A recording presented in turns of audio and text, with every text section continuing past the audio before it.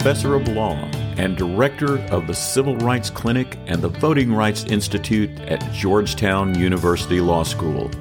He served on the transition team of President Barack Obama. He's testified before Congress on civil rights issues and drafted numerous briefs to the United States Supreme Court. More recently, he's joined me in my fight to hold social media accountable. Here's part one of an amazing story. A kid from Haiti with no advantages became a true American success story. Meet my friend, Aderson Francois. Aderson Francois, bonjour. Welcome to the Cultural Scavenger. Thank you. Thank you. It's good to be with you, Andy.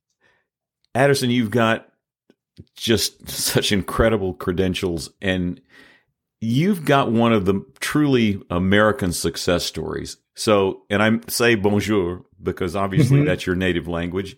How does a kid from Haiti go from there to here? So tell me about your journey. It's pure luck, and obviously it's thanks to my parents. I was born and I grew up in Haiti. My parents were two young kids in Haiti who were trying to make it. My father grew up himself in a poor, very large family of 8 kids. Wow. And when he married my mother, they very quickly had 2 kids of their own, my older sister and myself. And very soon, my father realized that it was going to be almost impossible for him to support his young family. So he did something that I've always really wondered if I would ever have the courage to do. He picked up and he left his home country and headed to a place that he'd never been before, and he never spoke the language. He didn't have a job and he didn't have any money. So when my sister was 5 years old and I was 4, my father left and immigrated to this country. And then a year later, when I was 5 and my sister was 6, my mother joined him. And we lived with relatives and in a boarding house. And the two of them work. What I should say is that before my mother left, she had another kid. Then she was pregnant before my father left. So it was the 3 of us, me, my sister, and my younger brother. So imagine, Andy, how hard and impossible it must have been for my mother to leave behind basically her newborn son, my younger brother. And they worked for many years in this country, sending money back home. It's like a typical sort of Haitian journey, if you will. It's really, my story is going to sound very, very familiar to anybody who's been a recent immigrant to this country. And then when we were old enough, maybe close to college age, they brought us to this country and we stayed permanently. I basically told them the thing that every Haitian parents dream about. I told them that my goal was that I was going to be a physician. And that was basically close to God. But unbeknownst to them, but very quickly obvious to me, I basically have no head for science whatsoever. That sounds almost like my journey. I was going to be a physician too, and then it was like, and then organic chemistry pretty much did the trick for me. Well, physics did it for me because in pre-med back then when we were in college, you had to do physics, you had to do chemistry, and you had to take organic chemistry. I barely made it through organic chemistry, but physics, in fact, basically did it for me. So essentially, but I want to back up. I want to back up for a second because your parents are over here in this country, and you're still in Haiti with your sister and your younger brother. Exactly. Who was minding the store? Who were you staying with? At first, we lived with our grandmother, but then we moved to stay with a sort of. She wasn't a relative. She was more of a family friend who ran a boarding house, but it was a very small boarding house. So eventually that's where we grew up.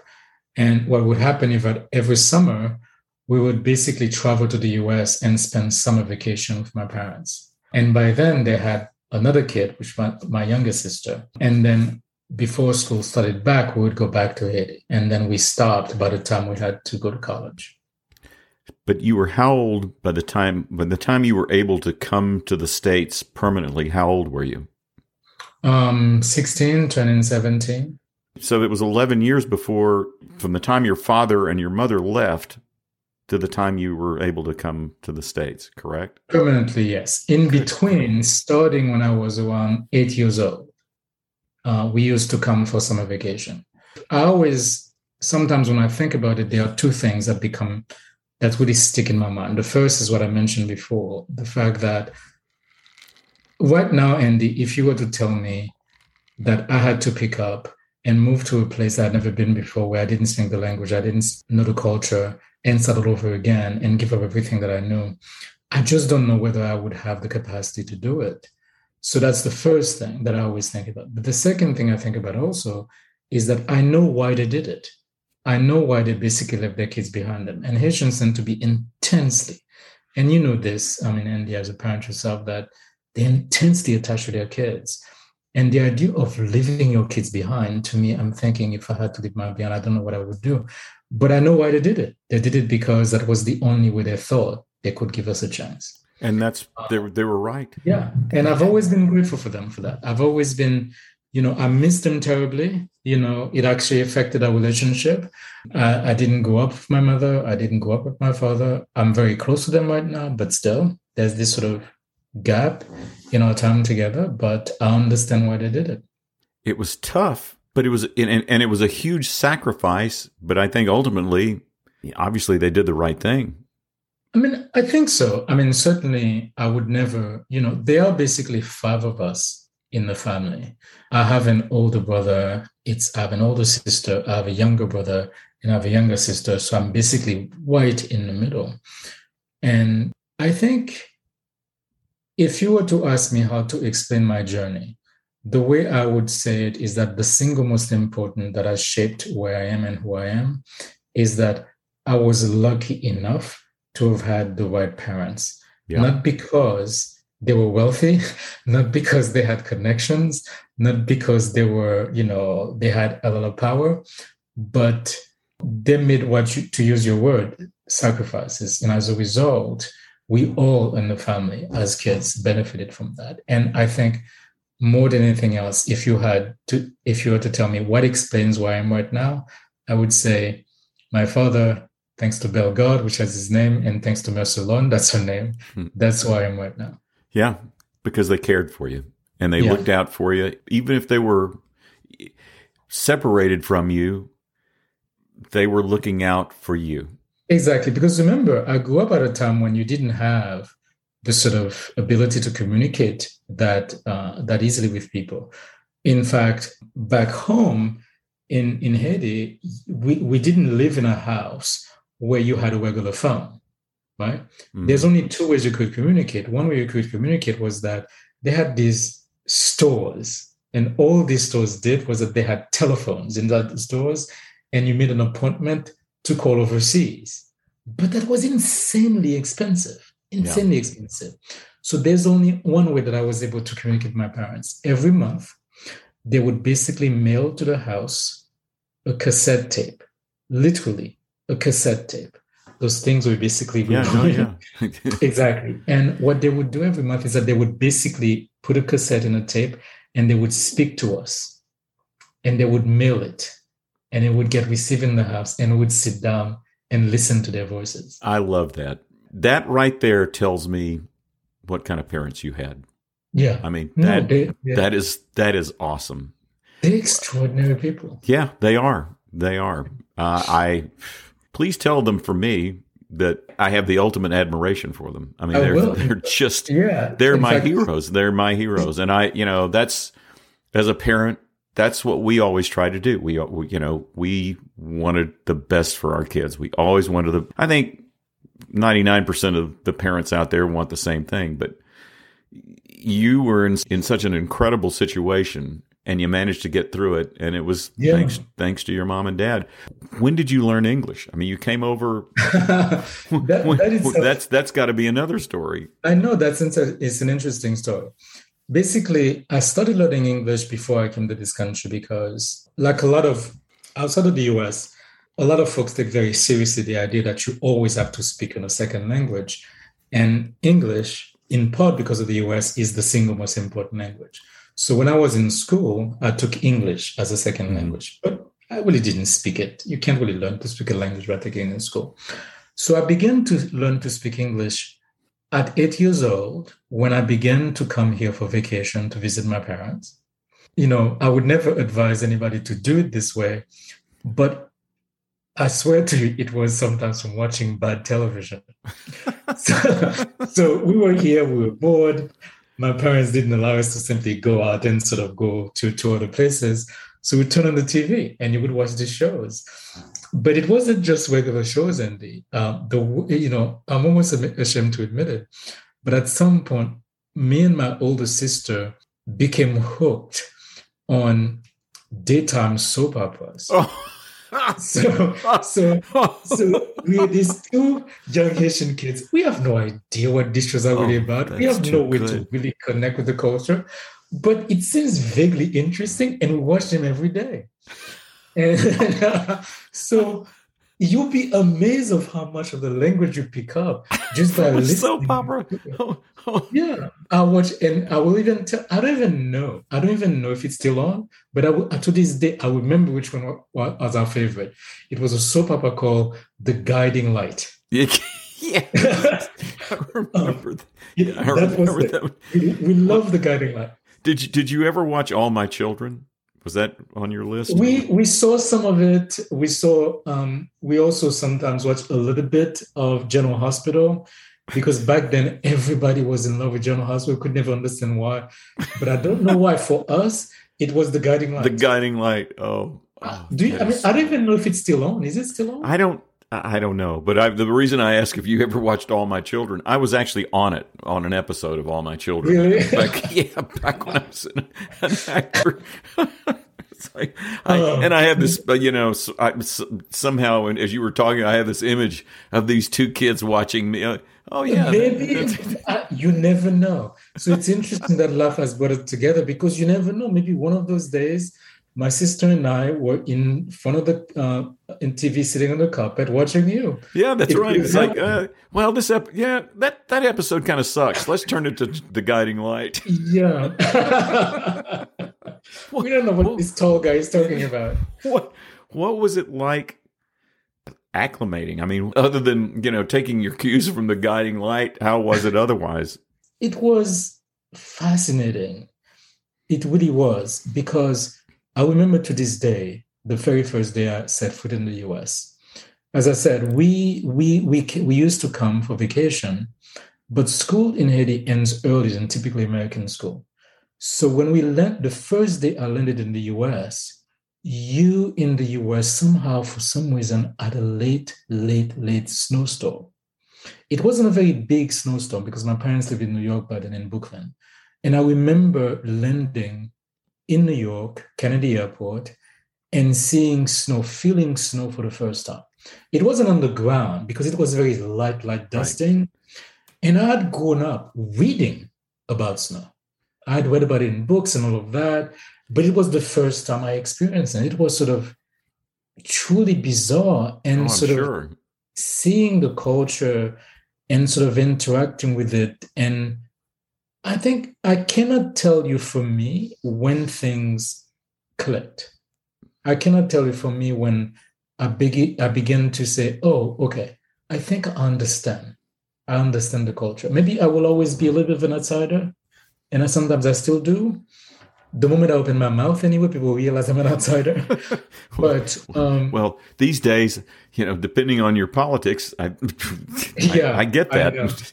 Well, let me ask you before. I want to back up for a second. How did your dad? He came over with nothing, and how did he make a living? How did he make do? I know he basically, like a lot of immigrants, he essentially ended up working in the service industry. Mm-hmm. Like a lot of these immigrant communities, they develop informal networks. So, for example, if you're Haitian, one of the first places you'll go to is Brooklyn. Mm-hmm. It's a Brooklyn, New York, which is a large community, or you'll go to Florida, So, and when you land there, you have friends, you have relatives, and they say, "Oh, I heard about this job in this place and all of that." And of course, you start at the bottom. So, for most of my father's life, he actually worked in the service industry. In fact, I can tell you exactly where it was because it's an interesting story. My father ended up joining a union that provided cleaning services for what was then the World Trade Center. Wow. So, for years and years until he retired, he was a union member. He and his union went on strike to gain benefits. So he was able to gain healthcare, he was able to gain dental benefits, and he was able to gain a week off from work, which I will always remember. We could never go on vacation, but I always remember that he was a week away from work. So he worked at the World Trade Center, and strangely enough, he was at the World Trade Center. And folks don't remember this, but the World Trade Center was bombed twice, not once. In 93. Exactly. The first time there was a bomb in the basement. In the garage, exactly. And my father used to work the night shift. And I think the bomb exploded just as he was about to get to work and he came back home. By the time 9/11, he had retired to Florida. But that's basically how he made a living. He joined the service industry, and I think he was able to afford to raise a family because of his union. Mm-hmm. They were able to gain, he didn't make a huge amount of money. He was a working class guy, but he was able to raise a family on that salary. Yeah. It's hard enough as I mentioned before, being a pre-med student, it's hard enough to get through school, even when English is your first and only language. But you not only did it, you got through school, but you went to law school. I mean, So you switched from, like I did, but you managed to pull it off. I don't know. It was a complete accident, because here's what really happened. And when I decided to drop out of pre-med, I came home and I basically had a very somber and serious conversation with my parents, in which I declared to them that my intention was to go get a master's, a fine arts master's, because I was going to be a writer. And my parents nearly fainted, because as two immigrants, their first thinking is that, what? And how exactly are you going to pay your bills? Yeah, that was kind of like the same kind of conversation I had. I'm going to be an actor. Same deal, but right. Keep going. Exactly. But so for me, it was never an option. So eventually, law school ended up being a sort of default almost, because I thought it was almost the path of least resistance. I knew that I liked to read. I knew that I liked to write. And my parents basically made it clear that, being a writer wasn't an option. So I basically said, okay, fine, I'll go to law school. And maybe between now and then, I'll figure what I want to do. But the thing also, I think the reason why I ended up in law school and I sort of worked hard at it is because, yes, my parents made sacrifices for us, but they set very high expectations. My father always told me that I don't care how long it takes you, and I don't care how long it takes me to support you. Just because you graduate from high school or college and you're 18 or 20, I'm never going to put you out of my house. As long as you're in school, as long as you're getting your education towards something that you want, mm-hmm. I will support you and you can live here. So, and that's the message that he sent to all of us. And in fact, I'm a bit of the slacker in the family. My older brother ended up writing, he's a software developer for large companies. My older sister is a nurse. My younger brother right now is the chief medical and executive officer of the entire NYU hospital group. Jesus. He ended up being the physician. And my younger sister has a master's in teaching and heads a private school in the city. Jesus, you are a slacker. I'm in an interview right now.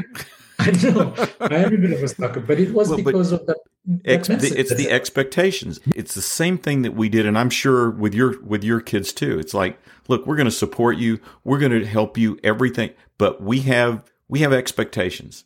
And, exactly. And they're not unrealistic expectations, but you have to do the best that you can do and live up to your ability. And again, exactly. I keep going back to your folks are. Exactly. I have amazing. I just have so much admiration for them. they're great people. Like right now, if my kids were to come to me and say to me they want to be a writer and they want to be an artist, I'm fortunate enough that I could say yes, I will support your dreams, go do it, and all of that. But I think the lesson I learned from my parents is that they said to me, as long as you are working toward something meaningful and important and significant, you will never have to worry about having some place to fall back on.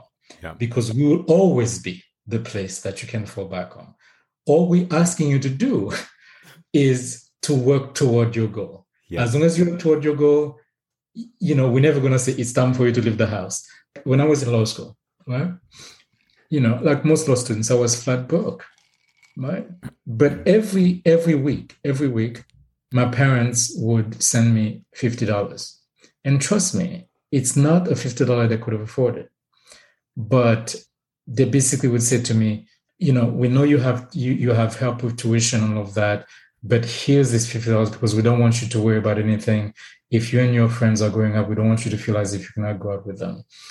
And I think if it had taken me 30 years to pass the bar, Andy, they would have been basically supporting me. But something tells me you passed the bar. I want to mention that you also married very well. I didn't marry well, Andy. Come on. I'm married way above my station. Yeah, or as a guy told me, and I think I may have told you, he said, he really outkicked his coverage, to use a football term. But your wife, Parisa Dengali Tofty, is the Commonwealth's attorney for Arlington, Virginia, which makes the two of you the consummate power couple in the region, I think. I'm not sure it does. It certainly makes us a weird couple because, as you know, Parisa's journey to be a chief prosecutor is as unlikely as mine from Haiti to this country, because she began basically being a public defender, and she used to do innocence protection defense for people who were wrongfully convicted. And at some point, and I'm sure sometimes you probably feel the same way, she basically looked around and she said, why am I constantly fighting these battles to get people who are wrongfully convicted? Maybe I should go to the source. Maybe I should basically try to develop a new model, what it means to be a decent prosecutor. So that's why she ended up doing it. And if you had told me 5 or 6 years ago, I always know she was brilliant, and she is brilliant, but I never in a million years could have imagined that she would run for office. And the thing about this is that when she went for office, the folks who were looking at her running thought, oh my God, you don't have a chance. But there is one thing that I know about Paris that folks didn't know, is that you do not outwork her. Mm-hmm. When she decided to run for office, she began to plan almost 2 years out. And every single day, she would go out and meet people in the community at coffee, saying, here's who I am, here's why I'm doing this. I always knew she could do it. And I'm very proud of her. And I said, but even before the office, she already sort of outclassed me, and I knew that. Did you meet at NYU Law School, or did you? We met at NYU Law School. Love at first sight? Did she look at you and go, oh, I don't know, this guy's the slacker in the family? No, right? For me it was.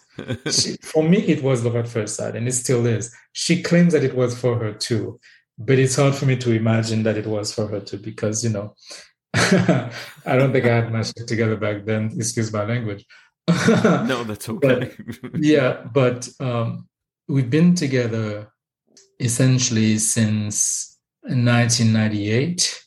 We got married. We have 2 young kids, and whatever else goes on in my life that is not quite working out, I'm fortunate to say that every single day I wake up and I know I am with the right person.